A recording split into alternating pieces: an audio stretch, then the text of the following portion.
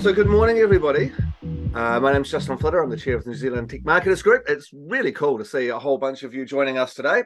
I'm quite excited to run through this brand webinar and discussion. Hamish and I and Gemma have been working on this for the last few weeks. So it's really cool, really fantastic to see you here. Hamish, Gemma, you guys ready to go? Yeah, already. My other hat is I'm the founder of New Zealand.ai, and I talk about artificial intelligence and how it's impacting the world. In fact, with Tech Marketers Group, we're going to be running an AI, a series of AI workshops and webinars and things like that coming up. Generally, in the world of AI, we're seeing execution being automated, whereby the content that we're producing, we're able to get hyper personalization at scale. We can produce digital content at scale. Everything's becoming faster and more commoditized.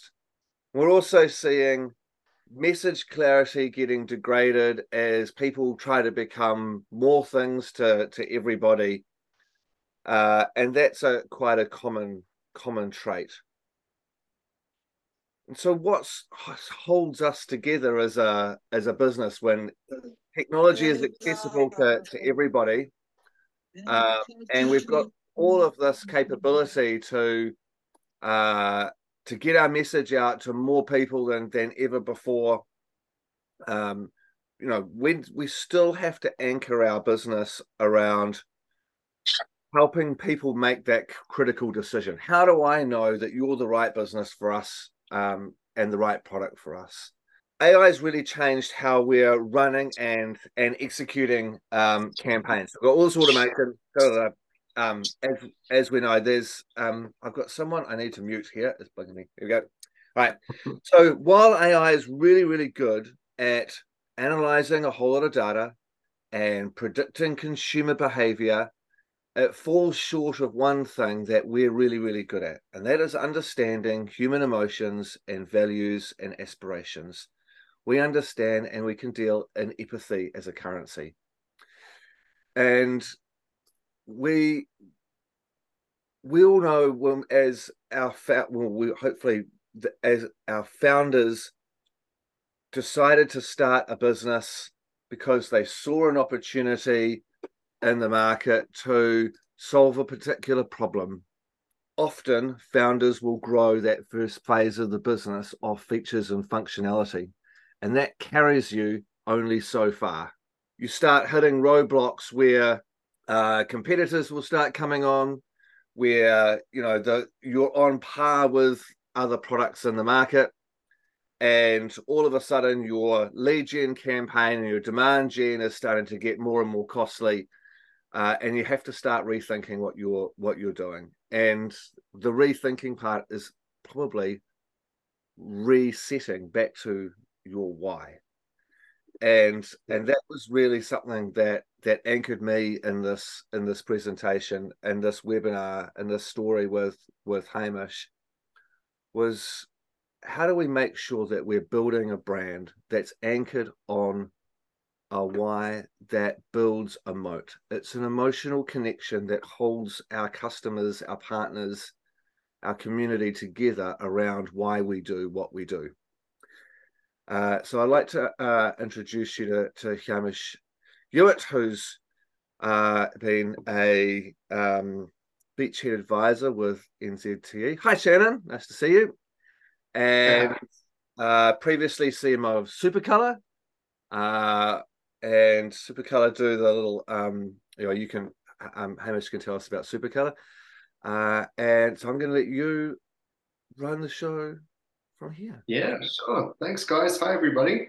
So I love what Justin said there because you think with the introduction of generative AI, like marketing's become faster and seemingly easier, but easy in the execution, right? So what Justin was saying before is a lot of companies, and I found this at NZTE, we were guilty of it when we started at Supacolour. So Supacolour, for those of you who don't know, we made heat transfers, right? When I started there, our marketing was about we created the world's best heat transfer. which is kind of like what most companies would say. You know, if you're a tech company, we would lead with product. We would lead with all our marketing would be about iterations, the best, we do it like this, right? But what happened was, like Justin was saying, we started to fall short with our marketing. So see on the screen there's a slide, and this is a really great quote from not everybody's favorite person right now, but it's still a really interesting quote. He said, "Your brand is what people say about you when you're not in the room." Now, the reason I love this quote is because it makes you realize something. And it took me a while to wrap my head around it, but this rings true to what we're trying to say here. Your brand actually belongs to your customer. So people interpret your brand, right? I know it's kind of hard to understand, but think about this, right? You love a brand and then you go and talk to somebody about it. What you say is the brand messaging that they put out there. So Justin, can you just jump onto the next slide and I'll give you an example of why this matters. So see this here, right? Imagine this is a trade show or it's a metaphor for the internet.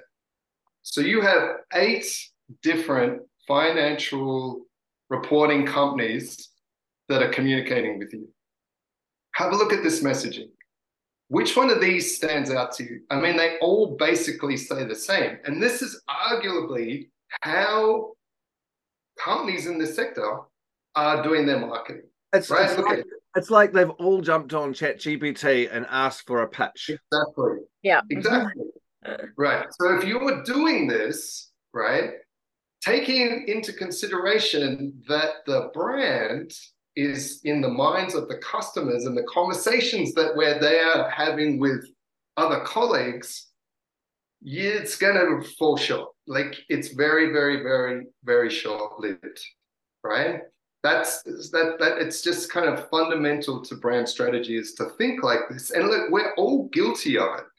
I mean, like I said, when we were at Supacolour, that's what we were doing.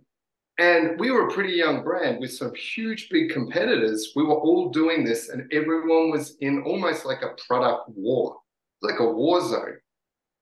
So in order to do things differently, I want you guys to have a think about this, right? We're all in the tech business. But what you're actually in is the people persuasion business. Now, I know that kind of sounds a little bit like marketing speak. What do you mean, the people persuasion business? But think about it, you are. Because business is about people, right? It's about persuading people to come on a journey with you, to try you, to give you a go.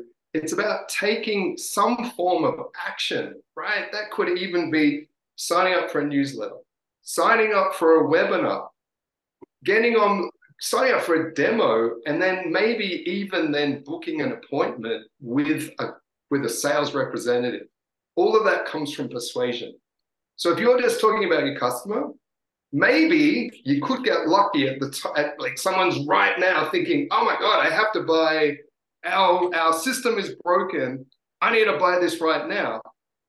That doesn't really happen, right? Got to be top of mind. How are we going to do this? We need to be able to persuade them to trust us in the first place, right? So here's a good way of thinking about it. So think about it like this, right? You are in a heated conversation with somebody. Imagine it's like your partner, right? There are 2 sides to persuasion.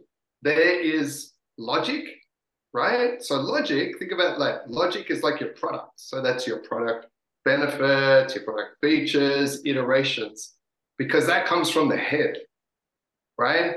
But if we want to persuade somebody, we got to go just a little bit further, and that's with the heart. So the heart is from an emotion trigger. So what that means is if you want to persuade somebody, product, great, but then there has to be the emotion that backs it up. So if we can go to the next slide, this is my all-time favorite thing about branding. And it took me a little bit of time to get to it. And I'm really happy to share it with you guys because this is when the penny dropped for me as a brand strategist when I made this realization. When you communicate your brand, think about it like a communication system.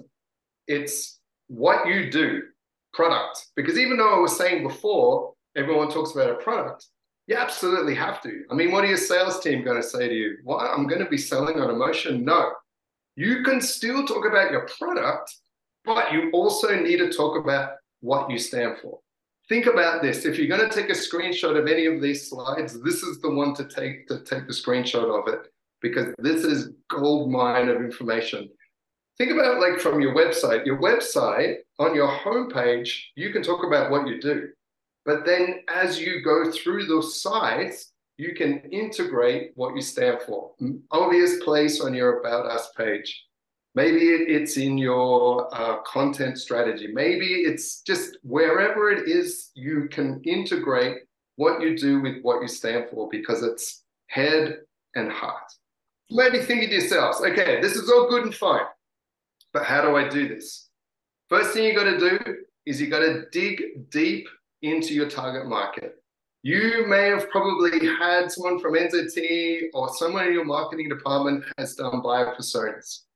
A lot of the time, and you know, buyer personas are my thing. I don't know anyone who's out there who knows me. Buyer personas really is something that I like to do. You can't just have a buyer persona who identifies the person or the target market. Because what you're going to do is you're going to dig really, really, really deep. A way to think about this is if you just identify it. So Justin, who could be a good example for someone for a financial reporting software company? Like it's just an identifying buyer persona. I'm going to be an accountant for a mid-sized firm in Oklahoma. Right. So exactly that. So imagine it's an accountant for a mid-sized firm. So I'm sitting here as the marketer. So what I'm doing is I'm making a whole lot of assumptions. And what I'm doing is I'm just thinking, this is my assumption about them using my product. Okay. That would work if we're just talking about what we do, right? But if you take the time to really do a deep dive into your target market, you can start to understand their world. And then once you start to understand their world, you can now, instead of just interpreting how you think the product fits into their world, you can actually understand how your product is going to make a change to their world, is going to help them for some particular reason. And what that does, yeah. Sorry, Justin. You're talking about building, understanding your ideal customer profile, right? So what are the characteristics that make up an ideal customer profile? It's not just the role of the buyer or the role of the user. It's what other technology do they use in their business? Who are their customers? What are the problems that they're trying to solve as well? And so there's a whole multitude of characteristics and dynamics that you want to build into that profile to really understand who the people are that you're talking to. It's not we've got to, we're moving out of transactional here. We're trying not to be transactional. We're trying to be emotive and that present, in that messaging, and finding that stickiness, right? And so being able to build out a target account list to start marketing to, you've got to be able to have that refinement to it. Yeah, that's a great way of looking at it, because I know Hannah Darbo from NZTE, she's a trade commissioner in New York. She coined this amazing phrase, which always stuck with me, is find a niche, but then find a niche within your niche, right? Because that niche, they go from being your target customer to an ideal customer, because it's going to be thinking, if I'm going to be throwing a whole lot of money at this market, this is the mindset of the person who's going to be responsive to the way that we want to talk in the marketplace, right? So once you've sort of got these key characteristics together, and like Justin said, you've got an idea about the problems that these people are looking for you to solve, what's going on in the world, it's time then to just step back for a second and ask yourself, why do we do what we do? And a really important thing to point out is it's not just to make a profit, because that's a result of everything that we're doing here. The thing with brand strategy is that it connects you with the thing that you love the most about your business, the thing that gets you out of bed in the morning. So when we were at Supacolour, like our customers, most of our customers were screen printers in the garment decoration business, because we did heat transfer. That'd be like transferring this onto this shirt instead of having to have it embroidered. So we would always go, we would start every meeting. Ron Walio, who is the president of Supacolour, would sit there and he would always start every meeting by saying to the screen printers, you are in the garment decoration business. Who are your customers? They'd say who they are. And we would say, but what business are you really in? And you'd just see their heads would just go, oh my goodness. Okay, yeah, sure. Everybody's a screen printer, just like everyone can create a tech product, but the business that we're in, it transcends. It takes you to another place. People would be like, oh, we started this business because we wanted our customers to be able to solve problems for their customers. Like, we never wanted to turn down any job, so we're the ultimate people pleasing. You know what I mean? It takes it to this place, and it takes you back to why did we start the company? Justin, can you go to the next slide? Like, why did we start the company in the first place? Because what why is, now I'm going to throw something that could sound a little bit heavy here. Your why is your purpose, right? Your why sums up the reason that you started your company. Like, this is the purpose. I mean, again, I'm going to give you another Supacolour reference here. Once we came up with our why and our tagline, which is we help you make it, because we were all about helping our customers grow their business, it informed so many decisions within the company. I mean, yes, marketing, yes, sales approach. It also informed how we did our product development, how we would structure new products coming into our product mix. Everybody got behind our why because it was our purpose. It was like this big rallying cry for everybody. It anchors everyone, right? It anchors everyone around a core idea, right? Every decision you make, every opportunity to do marketing or do an event or do something is like, is this going to help drive our purpose? Yeah, absolutely. And think about it, like, customers, partners, investors, before when we were talking about persuasion, right? How are we persuading all these people to trust you to go on this journey with you? Well, if you have this rallying cry behind you, everyone's like, right, I'm part of something. And that was something that for Supacolour we love so much. It just felt like we were in this movement of change. So that's really exciting. So,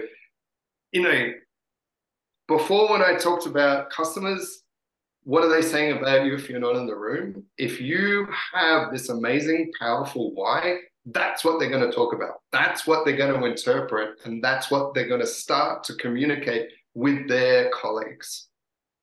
But here, Justin, come into okay.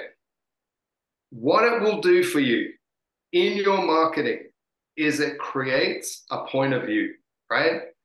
Your purpose is this really big statement. It's something like we said before. It's kind of like your Northern Star, drives your company, drives company decisions. For marketing, everyone needs to differentiate. Remember that slide where it had all those speech bubbles and everyone talking the same, right? I said that brand is a system, communicates what you do and what you stand for. The combination of these elements creates a beautiful point of view, which is uniquely yours. It goes beyond just selling because that point of view also aligns with your customer, because you've already done that customer research and you've identified how you fit in their world. You have identified how it works so beautifully with your company. So you have something which is inspirational, that can be educational, and it has true authenticity. So having a point of view is such an amazing thing, because think about it. If we're thinking about AI, generating ideas in AI, and if you're an engineer prompt, before when we were just putting in product features, bit of you could run into a little bit of commoditization, a little bit of sea of sameness. But if you're putting in ideas based on a very distinct point of view, it's just going to keep going and going and going and going. So what I did is I did stop. Yeah, sorry, Justin. So a couple of days ago, I posted on the TMG LinkedIn page where there was a comparison of some different SaaS companies and how their message has degraded over time. And I messaged it at the top, and I'm going to message it again, because so often as companies get bigger and bigger and bigger, and they're adding more features and functionality, trying to keep relevant to a bigger audience and build their revenue growth, they go from a really specific purpose and what they do, and it just gets washed, it becomes ever more generic. And so it's really important that we're holding on to these really key emotional key words, right? We believe, working is broken, we empower companies, right? Those are really important. And I think it's so if you missed it, go back to the LinkedIn and see just how some of those companies, the messages are starting to degrading. It's important to have this anchor, and it should be timeless. Yeah, timeless. That's a great word. That's a fantastic word. So like Dropbox, I mean, Justin just read a bit of it, but think about it. Like what we do, cloud storage service. Why? What's our why? Because we believe the current way of working is broken. Just like Justin said, we want to empower companies to work better to increase productivity. Ideas, ideas, ideas. This just spurts ideas. Another company that we worked with, if we were thinking about that financial reporting software, is Spotlight Reporting. I worked with these guys when I was at NZTE. What? Cloud-based financial data reporting software. Great. But why? Because we empower accounting practices to transform from service provider to trusted advisor. So if you are a company that's in this space that is thinking, okay, we want to evolve, I'm going to be thinking, this is my value, this is what I'm thinking I want to do. Spotlight Reporting, everyone can get around it because there's this mutual want to grow a business. So there, I just wanted to throw those in as two really interesting ways to just sum up what I talked about. And yeah, AI is not going to help you create anything new unless you're starting to generate, to really work through some of those prompts. So, it's important if you're using generative AI like ChatGPT to try and come up with some of this messaging, it's a starting point. It's going to give you some ideas that you're going to build on. It might give you some inspiration, but it's probably not going to give you the end result. So we've gone from AI is commoditizing a lot of our work. It's automating execution, but then no one who graduated marketing ever planned to be designing Instagram ads and TikTok videos all the time, right? So we're probably quite happy about that. We all came out of university as marketers wanting to be creative, wanting to actually help work with businesses and founders to help them scale and grow, right? That was kind of that's our key objective there. And so now finally AI can actually take some of that heavy lifting from the production side off our hands and free us up to actually think more around why are we doing this, and actually use the skills as humans that machines can't do, right? So yeah, to you, Hamish. Yeah. So I think what would be good now is, I've been rabbiting on about what it is and why it's important. Let's grab Gemma and let's have a chat about how it worked for them. Yeah, thanks, Hamish. Hello, everybody. I am Gemma. I'm the CEO of PageProof. So we're actually a tech company based here in Auckland. We also have a team in Portugal.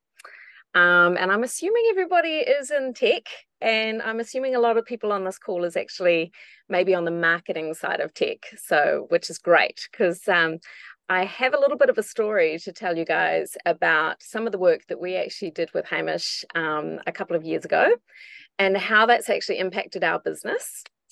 And probably a few of you might go, well, what is PageProof? So I'll just start there very briefly. So we make the review and approval of creative work, no matter what that file type is, feel effortless.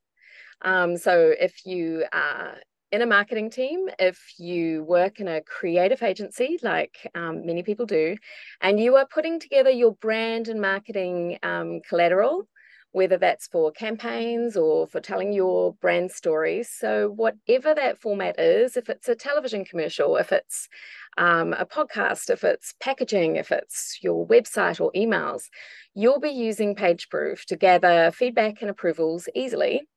And it'll actually be a welcome part of your day rather than kind of this frustrating chaos that you can experience if you don't use an online proofing tool. So that in a nutshell is what we do. And Marcus, my co-founder, and I, we created PageProof or started thinking about PageProof a little bit over 9 years ago. So as you do as part of like, a tech startup, you take a look at the competitive landscape. I think we've all done this. We've done our sort of SWOT analysis. We've looked at strengths and weaknesses, and you're kind of thinking, here's my product, and I really want it to carve out a little bit of a niche in the competitive landscape. So you are quite heavily focused on what is missing out there in the product offering from others in the market, and how will this perhaps resonate with some of our customers, the targets of the people that we want to grab, and the eyes that we want to actually bring to our website. So we're also told, and I'm sure many of you will have heard this, go get product market fit. It's super important to get product market fit right from the get-go. So you end up, when you first launch, you've got this incredibly innovative product because you've been thinking about it, dreaming about it. You really want to solve your customers' problems in a really unique way. And often innovation comes hand in hand with like the product and the features and how people are going to actually use that product. So we ended up launching big, wow in the marketplace, and everyone was like, wow, there's this new tool, let's have a look at this, and what is it actually going to do for me?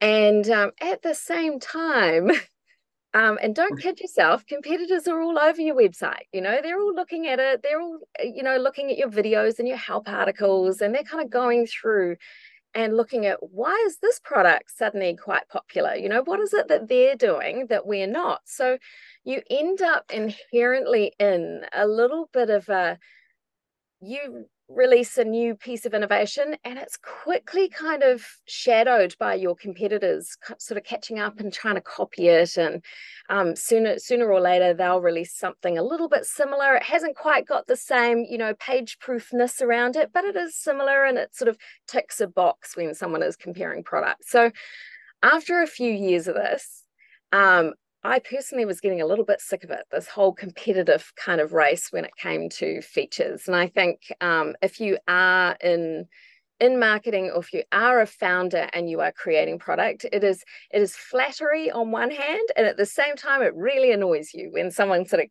comes up and releases a feature that you released 6 months prior. So I actually, I keep in really good contact with our New York office for NZTE and also LA, et cetera, et cetera. And I kind of mentioned to them, hey, we were getting this a little bit frustrated with this. And they actually introduced me to Hamish, and which was just a fantastic introduction, because I think at the time, correct me if I'm wrong, Hamish, but it was around about early 2020. So we're just talking about the pandemic had just started. And again, Hamish and I spent a lot of time on Zooms, as we did during the pandemic. But it was a great time because the market was actually evolving. So if you are in marketing and you realize, this pandemic was suddenly creating this separation between people in the workplace, collaboration was now this kind of hot topic. You know, a lot of people were talking about how do we get things working with remote teams. You know, that was, I'm sure you guys would have seen all the social media and, you know, articles and things around that. So what we kind of did was, first things first, and Hamish did touch on this before, is customer personas. And because I've come from working with creative agencies, working in marketing for many, many years, and so had my co-founder, we had actually developed our customer personas right from the beginning. Before we even wrote a line of code, we had decided what our brand was going to look like. We decided who our customers were. And with personas, of course, you don't just have one persona, you've got several. And at the time, I think we had 5 when we first launched, 5 personas. And wow. Interestingly enough, we were all, I have a shocking memory at the best of times. So we were watching the series Suits, and this is kind of like a funny story because, I mean, everyone would know like Meghan Markle was on Suits. So all of our personas actually had the names of one of the Suits characters because it's the only way I was actually going to remember all these different personas. So, and one of them was like Harvey, and Harvey was the in advertising, he was the suit that worked at the creative agency, and how were we going to get PageProof in front of Harvey, you know? And we went right through all these different characters. We had 5, but they were quite no, I'm not going to say simplistic. We had put a lot of effort into these, but it really was a time now that the market was changing and we had less of a gap between us and our competitors. It was a time that we needed to actually really seriously relook at these personas and really analyze these drivers of our customers. And actually, I don't know if Hamish remembers this or not, but it was absolutely fantastic because we brought an outsider into our business. And sometimes as founders, that's quite an important thing to do because your company is your baby.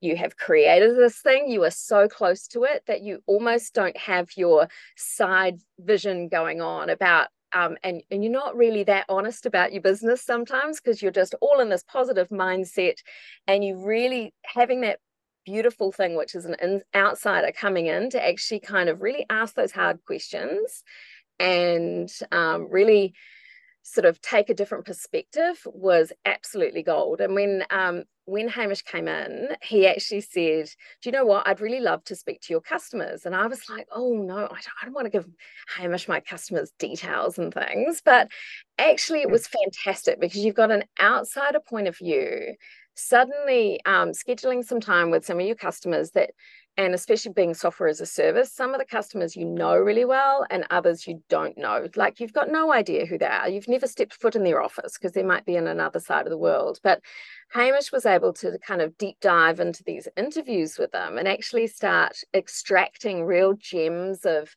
emotive stories behind why was it that they sought out our product? What do they absolutely love? What is their pain points that PageProof is actually solving for them? So if anything, I can really, really recommend one thing if you kind of take away from this webinar is actually looking at going back to some of your customers and actually re-interviewing them if you've never done an interview with them before. And getting an outsider is sometimes actually really, really key to that because you might just sort of be leading the questions to get certain answers out of them. So definitely a worthwhile tip there. But so what we ended up doing is we started looking at all these customers and the customer profiles, and we boiled it down to that we had 2 very distinct customer segments. And we ended up naming them flounderers and solution seekers. And a flounderer was someone who was working in, say, marketing or creative agency, and they were doing what they'd always done, which is attach files to emails, or they'd done printouts and they were receiving scribbles of feedback and things. And it's not a nice mechanism to gather feedback, but they truly didn't realize there was a solution out there that might have met their needs. So they weren't actively searching for a solution, but they were aware they had a pain, but they weren't actively going out and trying to find something. And then our second customer segment, we talked about them being solution seekers. So they had maybe somewhat of a system, a slight system. They might have been using Adobe Acrobat, for example, to gather feedback, but that kind of only works just for PDFs. So maybe for video, they were doing something else. And for podcasts, they might have just been popping something into Dropbox. So they had some solutions. Some of them were using online proofing systems prior to ours, but we really wanted to look at why they were frustrated with their solution and why they were ending up doing a bit of a search on Google to try and find an alternative. So those were those two kind of customer segments, if you like, flounderers and solution seekers. And then if we, and I'm sure you remember back at school, Venn diagrams. So if you think about two nice circles and we sort of put a lot of emotive sort of reasons and kind of beliefs and ideas from these customers into those circles. Comes from the colors. There was sorry, is someone talking there? I'm mute them. Oh, that's right. So there was a very distinct kind of crossover between these two customers. And I think that's really key to find because it's really hard to market to everyone. So you have to find those kind of commonalities between your customers. And for us, our commonalities were just clear as day. They were incredibly time poor people. Now, if you're in marketing, there is deadlines galore. You've got so many marketing projects on the go. You've got other systems and other tools you're trying to keep updated. Maybe it's your project management tools. It's super, super time poor. There's always a million things to be done with not enough time in the day. And the other thing that they actually really had that came out really strong was they had a real value on collaboration. So if they didn't, they wouldn't even be thinking online proofing was a thing or they had a problem because they need to get feedback and approvals from other people. So collaboration is really important to them. They need to be working with other teams, not necessarily just the marketing team that they're in or just the creative agency. It is getting some input from legal. It is maybe on some terms and conditions on a promotion. It is getting someone from sales to have a look at their work to see, is it right for the Japanese market, for example? So that kind of value on collaboration was really, really high for our customers. So, and that kind of gave us two really good starting points. One, super, super time poor. And the other was that they really, really valued collaboration. So we sat down in our room. Mark is my co-founder and also my marketing manager. And we worked with Hamish, kind of really distilling all of this information and going back to the roots of why we created PageProof in the first place. Because our why was not, hey, we're just creating a business to sell it one day. We're creating it just to make lots of money. That wasn't the reason why we were doing it. Why was both Marcus and I worked in the creative industry. We felt that pain. We really recognized there wasn't a nice way of providing feedback. Everything was quite utilitarian, very cold, not very welcoming of feedback. So we actually kind of really went through all of our whys back then. And I'm not really going to go into too much kind of detail on that. But what was really important was, although we were providing and we have this love for innovation and love for creating new things that are really going to solve problems, we actually had to hook in to the emotional side of those to kind of start building a language around it for our customers so that they understood what our innovation was meaning for them. So like, for example, we don't want to just say, hey, this new feature is going to save you time. It was actually more than that. It was more than we're going to be an efficient way for you to gather feedback and approvals. It was about, we're going to make it so easy for you to bring in all of your outside team members and people you want to collaborate on your creative work, that ultimately your brand and your marketing piece is going to be better as a result. So that's what we kind of hooked in together about. So bringing voices in from other teams was actually going to build and strengthen your own brand. It also has a lot of side effects, like it educates people about your brand, like what's on brand, what's off brand, a whole bunch of stuff like that. But we really wanted to gather that feedback, also make sure someone could get into the product and get out of the product super fast. So unlike some software products where you want to keep people in your software because you go, yeah, everyone's in my software product all the time, this is a great metric. We actually wanted to kind of do the opposite. We've got time poor people that their job is not a full-time reviewer or proofer. We want to get them in. Imagine you're the person in the legal team. They're a lawyer, first and foremost. You want to get them in, having a little look, checking something, giving some feedback, and hoof them out of there again, really simply. So we want them to get back to their jobs, which they actually truly love, whether that's a designer designing or a lawyer doing some legal speak. That's what they truly love. They don't want to spend all their time in our product reviewing stuff. So that was really, really key to us. And it was a fundamental where right from the get-go, we remembered we wanted collaboration to have no limits, which is we don't want you sending a piece of work to say, oh, we can't get someone else's inclusion in on this project because they don't have a license to use PageProof. That was fundamentally breaking us on the inside because we were like, no, collaboration, we want as many people in on these projects as possible to get the best outcome for these customers. So this was kind of our big thing about defining our why. And it's really interesting because we boiled it down to actually what we're about is empowering voices to strengthen brands. It's sort of this lofty kind of idea, but what's key to this, and I think it's really important to say, is that your why is not your tagline. So you will see, for example, our tagline is PageProof, making feedback welcome. We're not kind of going into this whole, hey, you're going to strengthen your brand by we've got no limits, bringing all these people in. This is kind of the why that we transform our business and make our business decisions about. But the tagline is really, you can't say everything you want to say in a tagline. So don't even try it. Like my recommendation to you, don't try putting your entire business in one tagline. So anyway, it really, our why, as Hamish kind of alluded to before, it drives your business. So it drives product decisions, whether we invest our time in innovating into a new feature or not. It's all about the why. Does it actually meet those kind of why principles? It drives our marketing, especially around the strategic side of our content that we do. It drives our sales as well.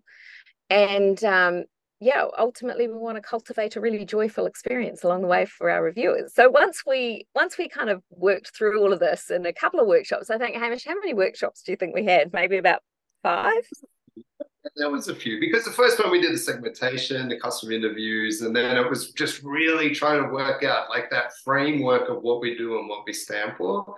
And I think once we had that in place, maybe it was our 4th one, it just kind of went, this is it. Like we had it down pat. So yeah. And I don't think it helps as founders, Marcus and myself, we just talk all the time. We're like super passionate about what we do. So we went off on lots of kind of tangents and backstories for Hamish, but It's really good. This is why having a facilitator is really good, because they sort of rein 2 very overly passionate founders in.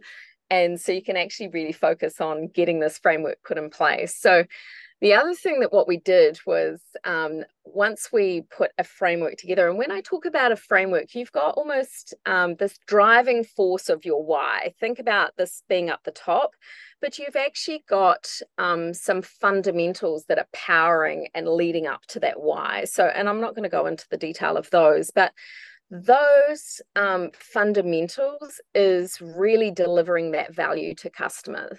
And you've really got to understand those different fundamentals of your product differentiation as well. That's actually pushing into your why. So once we'd done that, we passed all this great Miro boards and Word documents and PowerPoint presentation. We passed all this kind of plethora of information over to a professional copywriter. Again, if you take anything from this, a professional copywriter can change your game. It is their number one job to write amazing copy, to actually transform your brand language.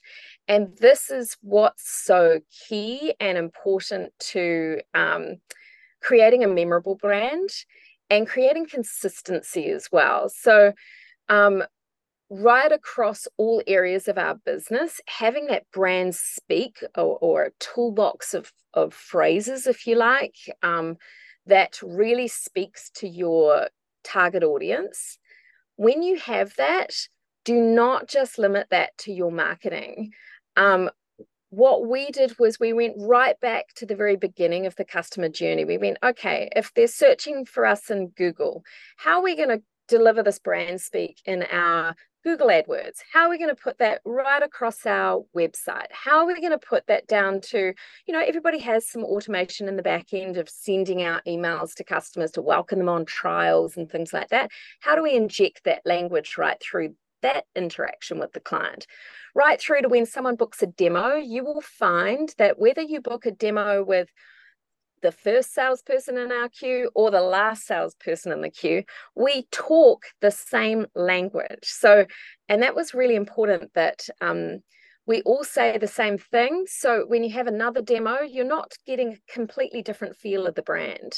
A great example is we always say, when it comes to PageProof, you use the red pen, put your feedback on the work, and push the green button when you're done. And that's basically the training as well. So we still have that brand speak coming across with all of our customer success agents when they're actually delivering their training, the training material itself. And of course, you've got your marketing, but right down to the billing. We have aspects of our brand and our brand speak and language toolbox right on our billing as well. So even on emails that we send as well. So I can't stress the importance of just a consistent message right the way through every team in your business, because that is what can't be copied. Someone can take a fabulous phrase and chuck it on their own website, but if it's only sitting there and it's not within all those other customer touch points, it's pointless and no one's going to remember that after the fact. So really, really important to get that brand language woven into everything you do. And it's not just a spoken language or a written language, it's right through to imagery, it's right through all aspects. So your designers will just find it so much easier to design things. Your marketing team who's doing digital marketing is going to find it so much easier to whip up Google ads and campaigns and all of that kind of stuff as well. So giving you a little bit of example, because I know everybody loves a few examples. So yeah, you end up flipping from being, if you looked at PageProof like 8 years ago or 9 years ago, you would have seen that it was, hey, we've got this feature. It's awesome. It does this, and it was just this like repetitiveness on features and innovation. And there were fabulous features, don't get me wrong, but we weren't really catching our target audience about why should they be even interested in that feature? What is it going to solve for them and how are they going to use it? So if we take today how we do those things, for example, we love packaging here at PageProof. It's something we're always interested in finding really, really unique and inspiring examples of fabulous packaging. And on packaging, you often see barcodes, right? And there are some really fantastic examples of creative brand use inside of barcodes. Barcodes don't have to be boring. They can be really interesting. So we started pushing out a few of these interesting kind of examples. And then we weave in, hey, PageProof has this ingeniously simple automatic barcode scanner. You just click a button and it scans all your barcodes. And then in one click, you can make a comment if the information is incorrect. We also follow it up with like a blog article explaining why there are so many different barcodes in the world and what specific use cases is each barcode used for. So we kind of weave in that kind of educational side of things as well for designers and for marketers as well, because that's really important to kind of boost their knowledge on things. So that's an example of like just how we would introduce maybe a feature like our barcode scanner.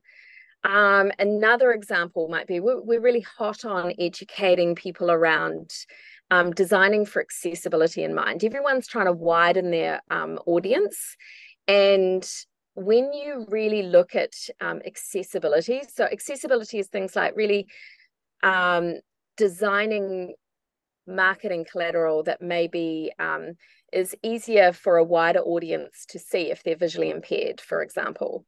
There's lots and lots of different examples, or if they're of the older generation, you need to be very conscious of the size of your fonts and the clarity on the artwork, that kind of thing. So we were pushing a whole lot of examples of really inspirational content of how people are showcasing design accessibility in their work. And then we would kind of weave in, hey, PageProof has a color set feature, which automatically outlines the different color plates when you go to print, so you can check what's going to print on each of your color plates. One of which we're going to show you what's going to be on your embossing layer. Super good if you're printing anything to do with Braille. So you've kind of woven in a little bit of why you would have that feature in your platform, and why it's useful to your target audience. So I hope you guys found a couple of those stories interesting. Yeah, but we're going to have to move into a few questions, but I just want to sort of wrap this up, because that's what I love the most, right? So if we're talking about our framework, right? So our why was empowering voices to strengthen brands. Boom, the big idea. That fueled our product story, which Gemma was talking about. You know, we coined this phrase ingeniously simple. Like, it's like everything to make sure that quality feedback can be given so anyone can get in and out. But our point of view was celebrating the power of diverse thinking. So when we were going to do content strategy, it was showing the results of collaboration, which was really, really, really inspiring. So I think that's a nice kind of way of tying it all together. Do you think, Gemma? Yeah, absolutely. And we focused a lot on brand collaboration as well, like which are key brands collaborating with other key brands, and how that would kind of come together to create a really memorable piece of marketing material as well. It hit home with our audience, and to just sort of summarize or sum up why you would do this is, we noticed an absolute change in the quality of the leads coming through to our sales team and through our marketing site, because they were the right people who needed to be spoken to, and the right people to make aware of your product, which means sales have an easier job. We're not wasting people's time following up leads, which are just fundamentally not going to go anywhere. So, and then the other thing it translates into is customers really feel you care about them, and they show their customer love in so many unique different ways. They will do case studies for you. They will leave reviews for you if you ask them to. And you know, the other day, G2 put out their latest G2 results. So G2 is like a software platform which helps you find other software to meet your needs of your business. So you could look for accounting software, or in our case, online proofing software.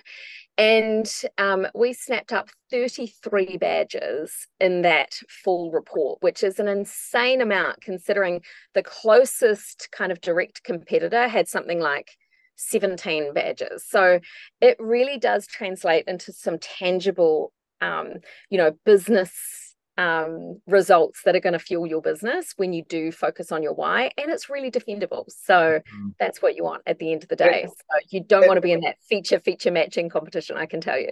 So that defensibility is really important, right? It's about building a moat, right? And when everyone's, when technology is democratized and people have been able to execute at pace, how do you build a moat? Well, you've built a moat with your brand equity, right? I have a quick question for you. You mentioned earlier about that collaboration is for everyone, and that sometimes maybe a customer going, I can't get approval from that person because they don't have a license. Yeah. With the way that you build that brand strategy, did that impact pricing and plans? Yeah, so we were no limits right from the get-go, because that was a fundamental passion and driver for both markets. Not a price per seat model. Oh, yeah. So not a price per seat. So yeah, no limits meant you could have as many people in your team, because we really wanted to we didn't want to penalize people for growing a small marketing team to a big team or a small agency to a big agency. We didn't want to penalize them for their growth. However, obviously they would want to use maybe a slightly different feature set as they grow, because there were some benefits about doing so. So that's how we transform them into a different plan. And having no limits really on their users that they would have in a team, that actually did so well for us as a brand, because it is that feeling of inclusivity. It is fueling collaboration. And as people kind of dive in and out of peak project times and using freelancers and things, it really fit well with their needs. And that was really important. It's not about you, it's about your customers' needs. It is.